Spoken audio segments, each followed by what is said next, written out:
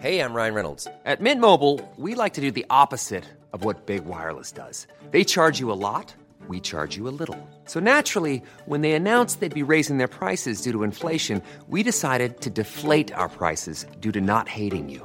That's right. We're cutting the price of Mint Unlimited from $30 a month to just $15 a month. Give it a try at mintmobile.com/switch. $45 up front for 3 months plus taxes and fees. Promo rate for new customers for limited time. Unlimited more than 40 gigabytes per month. Slows full terms at mintmobile.com. Welcome back to the Lantern Rouge Cycling Podcast for Tour de Pologne Stage 5. Quite a unique finish. It's like Hatterdam. We have these World Tour races, 1 week races, which have different finishes, which produce very odd top 10s. Here with Benji, as always, and this show is supported by our show partner, Le Col. The course, 172 Ks, which I've just mentioned. There's a few, they call them Cat 1s. They're really like 3 Ks, 4 Ks, 5 to 6%. No dramas for some of the quicker men we have here, but enough to get rid of the likes of Bauhaus and co. And the finish, the last circuit is the important one. They do 3 ascents of the finish line, and it's just an uphill drag, uncategorized, but fight for position and draft is important, but still, I think it's the one Benji said the other day that Carapaz attacked a small group with Ackerman and Ewan in a couple of years ago. Yeah, certainly. The typical finish where you need a bit of a long sprint because, it just falls flat uphill. So it keeps going. But I did, while watching this race, feel like the finish felt easier than the previous times I imagined it, because I swear I saw people just going from left to right trying to get to the finish in those sprints, but I must have been imagining it. But today we had a breakaway. We had a breakaway including Marcinski, the guy who won 2 Vuelta stages in 1 year and then pretty much did nothing of greatness since then.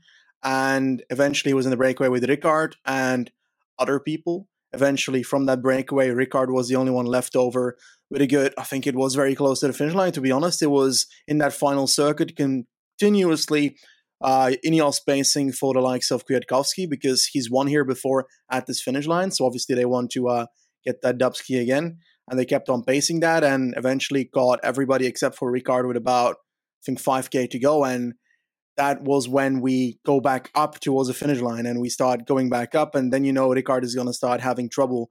And we saw some odd stuff happening in the final 5 kilometers when it comes to crashes. The first one happened with about 3K to go just after Ricard was caught. We had Girmay sitting in fourth wheel of the Wanty train, Intermarché.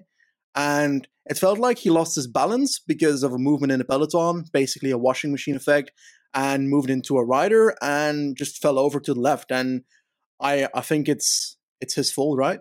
Kind of? Yeah, I think so. Lotto came up and squeezed him a little bit. Everyone's trying to get onto Ineos train.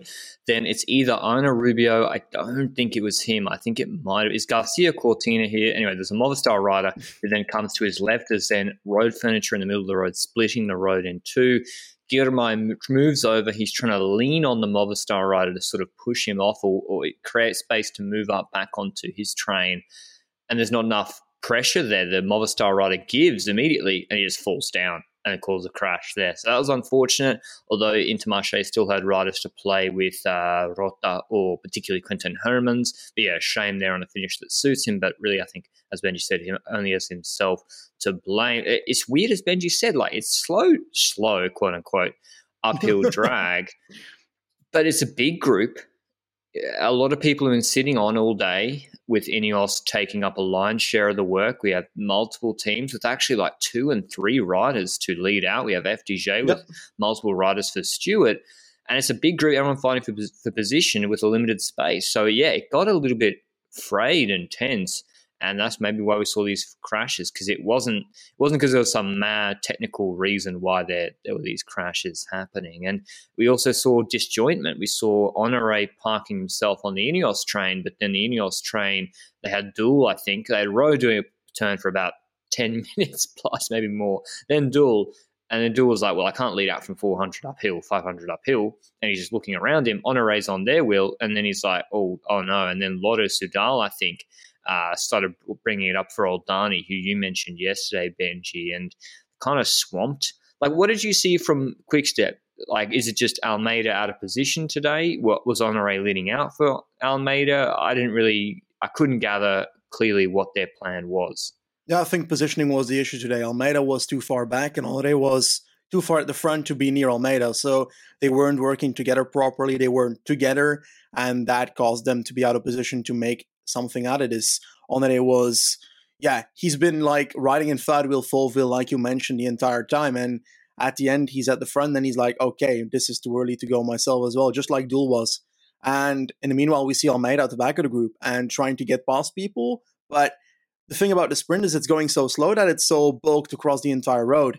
And that's when those crashes started happening. Lotto Soudal made that move that you mentioned. They came to the front with Oldani in second wheel. I think Tosh van der Sande was pacing out Oldani. And that move by Lotto Soudal caused a Bora rider just in the wheel of Oldani to have to deviate to the right. And he just crashed. He just fell over into the barrier. The barrier held this time around. Well, he was down. And at that same exact moment, like 5 seconds later or something, on the opposite side of the road, we have a Movistar rider who has to evade a back wheel.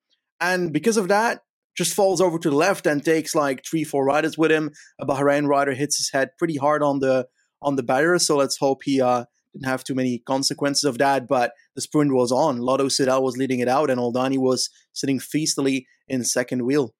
Everyone seems to have underestimated this finish from what I could see and how difficult it was. All the top favourites jumped too early. Honoré, Almeida, Ulissi, even Decker, Oldani, Mohoric, not as bad as the other day where he led Almeida out. He's almost done that a couple of times. And it was on the barriers. If you go and watch this overhead watch the last 500 metres and you're watching for the DSM rider, fifth wheel, it's like 60 meters to go. He's fifth wheel. He's so far back, sitting in the saddle, and it's the seated sprint specialist, Nicky Assant. You know I love him. That was that Giro. Oh, no, the Vuelta seated sprint he won from a break is a personal favorite in 2019. He's won a Giro stage as well. He's got 5 World Tour level wins, and he adds another today. The only man who was just capable of continuing to sprint. He obviously can just sprint for like 40, 50 seconds. Is he part of the Case Bowl lead-out train, Benji? Because on paper, Nicky Assant's got to be like one of the best lead-out men, one would think, with his seated, smooth sprint. And that's why he can't win pure bunch sprints. But in one uphill drag like this, big guy, he pips Mohoric to the line, who comes second again, taking another 6 bonus seconds. Oldani third, Almeida fourth, Ulissi fifth, Quinten Herrmann sixth, Decker seventh, Stewart eighth, Vendrame ninth, Honoré 10th, Kwiatkowski, despite all that work from Ineos, coming outside the top 10, which is a little bit surprising. So maybe a couple of question marks from, say, Quickstep are playing with house money at the moment with 2 wins already, and Almeida in the GC, but 2 guys in the top 10, and also Enkhorn and Decker, 7th and 14th, who was leading out who, because one of them was missing a lead out. Maybe it was a little bit too hard, but yeah, just a classic weird Tour of Poland finish with a weird top 10 as well, Benji, like Decker in there, but also like Diego Ulissi, and then climbers, just a strange finish. Yeah, I said yesterday that I expected Mohoric to do well on this type of finish because this allows for a longer sprint, and he will need that longer sprint today, and it worked out perfectly for him. Just came short a tiny bit. And it was kind of fun because, like, in the last 5 meters, I had no clue who was winning this race. And that's always kind of enjoyable. Even like the 20 seconds after the finish, I was like, I have no clue who won that race. And then they were like, it's Arndt. Okay, it's Arndt. And Almeida once again fourth after a bad position. That's actually pretty good. The bad position might have helped him to launch at the right time. But then again, I think if he was closer towards the front, he would have spent less energy and he would have been better off. But then again, he could have been able to launch too early then. But all in all, I think David Decker is the one in that top 10 that surprises me the most to be here. I didn't anticipate him being able to compete with these people on an uphill sprint like this. I saw him more as a guy that can get over cobbles and can sprint, but I didn't anticipate it as he can also, get over the hills like this. And I was expecting Pascal Enkhorn to be the man for them, but they switched that around today, and it seems like, I don't know if it was a good choice or not. I can't tell you. David Decker, also known as, from his under-23 junior days, seated sprint specialist. Even at UAE, we saw that. So maybe being a seated, like in a sprint in the saddle, and being able to generate power in that fashion was helpful. Probably not. I mean, I'm sure if Caleb Ewan was in the wheel here, at the end. He could have He'd be sprinting on his saddle, mate. He probably would have sprinted out of the saddle. But yeah, what's interesting now is Morich picks up all those bonus seconds that I mentioned. He is 2 seconds behind Almeida. Mate, there's a time trial coming. He's fucked. You reckon, mate, it's Bahrain. That's why I wanted to bring it up. It's 2 seconds. Almeida on paper is going to absolutely smoke him tomorrow in a 17K Rolly TT from Katowice to Katowice. 6th stage. There's another stage afterwards, stage 7, which is looks like a bunch of sprint stage. So really the GC should be decided tomorrow unless Morris picks up bonus seconds. Where's Tiberi in GC? He's gone for me. He's probably lost a lot. I was looking at him, mate. Behind that crash. Yeah, probably. Let's hope he's not. Was the 3-kilometer rule applied today? I'd have no clue. I can't tell you. Yeah, we're not that professional. Okay, so you're saying nailed on Almeida keeps the leader's jersey tomorrow ahead of Morris? Yeah. Yeah, I think so too. I mean, I don't really see an upset. Anyone else here that could do well in the time trial? Like, Kwiatkowski will probably set a decent time, I expect, but Bodnar at home, so you never know. It's too hilly, right? I've been calling Bodnar for third week Grand Tour GTs like the Vuelta for a while. He's not looking Jos good. van Emden is going to resurrect himself. Yeah, actually, who should we go for the stage win? I'm looking at the start list. Almeida, yeah, that's who I've got personally. He should be taking it. But yeah, it'd be interesting to see if he can. And then there'll be 3 stage wins and a 4th assuming he takes the GC. So a pretty good return for the young lad. But yeah, that was Degenkolb was at this race. I didn't even know that. Is he still? He's still 5 years ago. Degenkolb would wash away a finish like this. Felt style. Yeah, I heard about the Degenkolb thing to DSM. Maybe he's going there more as a mentor role. Maybe so maybe took less money. I don't know because he's on a 3-year deal there. As a bodyguard to keep the riders in. Maybe, yeah. That's a whole other podcast in itself. Talking about those Wielerflits interviews. Go and check them out, the Wielerflits interviews with DSM management, which are pretty humorous and a bit sad, to be honest, because you see Van Wilder, 20 years old, on Instagram today. He posted a tweet on Instagram, being he's devastated not to be taken to the Vuelta. And I will say a quick word on it. It's one thing if you're Bora next year, and Benji and I spoke about this in the GC transfers pod. If Bora next year say, we're not taking Vlasov, Hindley and co to the tour, we're taking Bennett in a sprint train, not to say Vlasov's a bad rider, we think he could do well, but we just for sporting reasons need to have a sprint train around Bennett and it just doesn't fit sporting wise. There's logic behind that, agree or disagree. It's at least rational. That's different to being like how can you say that Van Wilder can't do the job that Martin Tuschfeld would do at this Vuelta? They literally say in the interview, well, he's all right sporting-wise, but it's the cooperation part that is an issue. So either he's completely selfish, which I doubt. Say that then. We asked you, you're going to have to pull for Roman Bardet at this Vuelta if you want to go, which fair again. Would be a bit of a douchebag move, wouldn't it? But then again, not really. My point Why would not? be, I'd still blame the team if that was even the case, because I'm pretty sure if you're DSM, you can find a way in the center to send him to a race for working and send him to other opportunities that he's happy with. True, EF. Are EF going to let Simon Carr or Caicedo or those other riders, Camargo, have a crack at winning a stage at this Vuelta? Most likely. That's how EF played at TDF. The DSM got a different structure. I still think, listen, if he said, I'm not working for Roman Bardet at all, well, say that. But just to say an ambiguous cooperation is what does that mean? That just sounds like the corporate buzzwords that they keep saying. Anyway, we'll go onto that was our recap of Tour de Pologne, and then we got sidetracked onto some Van Wilder DSM news. Gossip. Yeah, well, it's not really gossip. You literally put it on Instagram. Yeah, exactly. Onto the ladies' tour of Norway. It's almost a carbon copy of yesterday. The second stage, again, a rolly course, but there's a climb with about 10, 12 Ks to go. Oh, less than that, 8 Ks to go, which we mentioned yesterday that could take away a lot of the energy from the domestiques who might be chasing for a bunch sprinter. It might also put Hosking under pressure or some other sprinters we have here. And I think you set it up, Benji. There was another strong break with Cordon Rigaud and others, and that put a lot of pressure on the group chasing behind. Yeah, certainly. There was a a group including Coronado, but the most important action actually started with roughly 30k to go when Rihanna Marcus decided to bridge over towards that front group. And knowing that that front group now has the following people in it, 3 riders, including Bjanic, Coronado, and Rihanna Marcus. Marcus, who has had strong results already in the past, and she's been a bit in the shadow of Marianne Vos, performing really well, but domestiquing for her in those cobble races and so forth.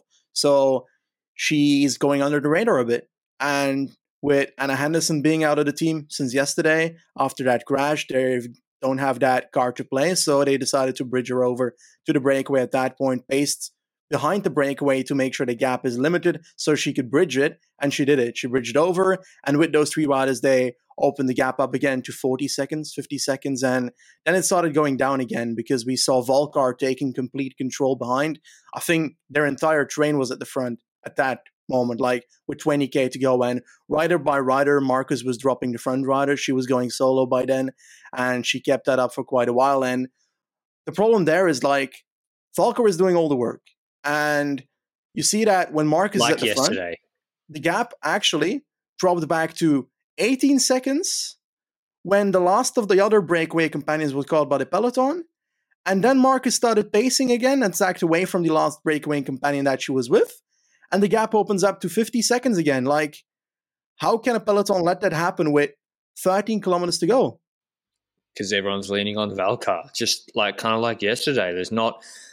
It doesn't seem to be where each team sends one domestique, like in the Tour Benji, when you have, say, Buani, DSM, Alpecin, Quickstep all interested in the finish, they'll each send a guy up there, and maybe Quickstep will have 2 because they're the favourite for the stage. And then you really maintain that break a little bit more. And often a team, if you just have one team doing it and they have one sprinter, then and you're asking them if they only have a team of 6 already, and where one rider's already been dropped, say, okay, spend 4 of your riders from 20 Ks out. Well, they're going to be like, well, if we do all of that, we'll have no one for the lead out at all. So normally it's better to have one rider from the other teams that might be interested. I was really surprised not to see DSM. Again, putting one rider up there to maintain the gap early rather than it being a mad rush to the line, particularly with a little bit of a downhill drag as well before the finish.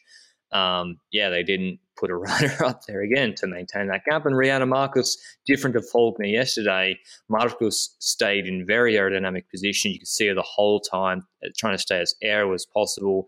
The Dutch rider, she actually has a YouTube channel, by the way. Yeah, with some behind the scenes stuff. Some of the videos are quite good, so you can check that out. But yeah, there's nothing more to say than this was a carbon copy of yesterday. DSM started to pull for like a K&a-half.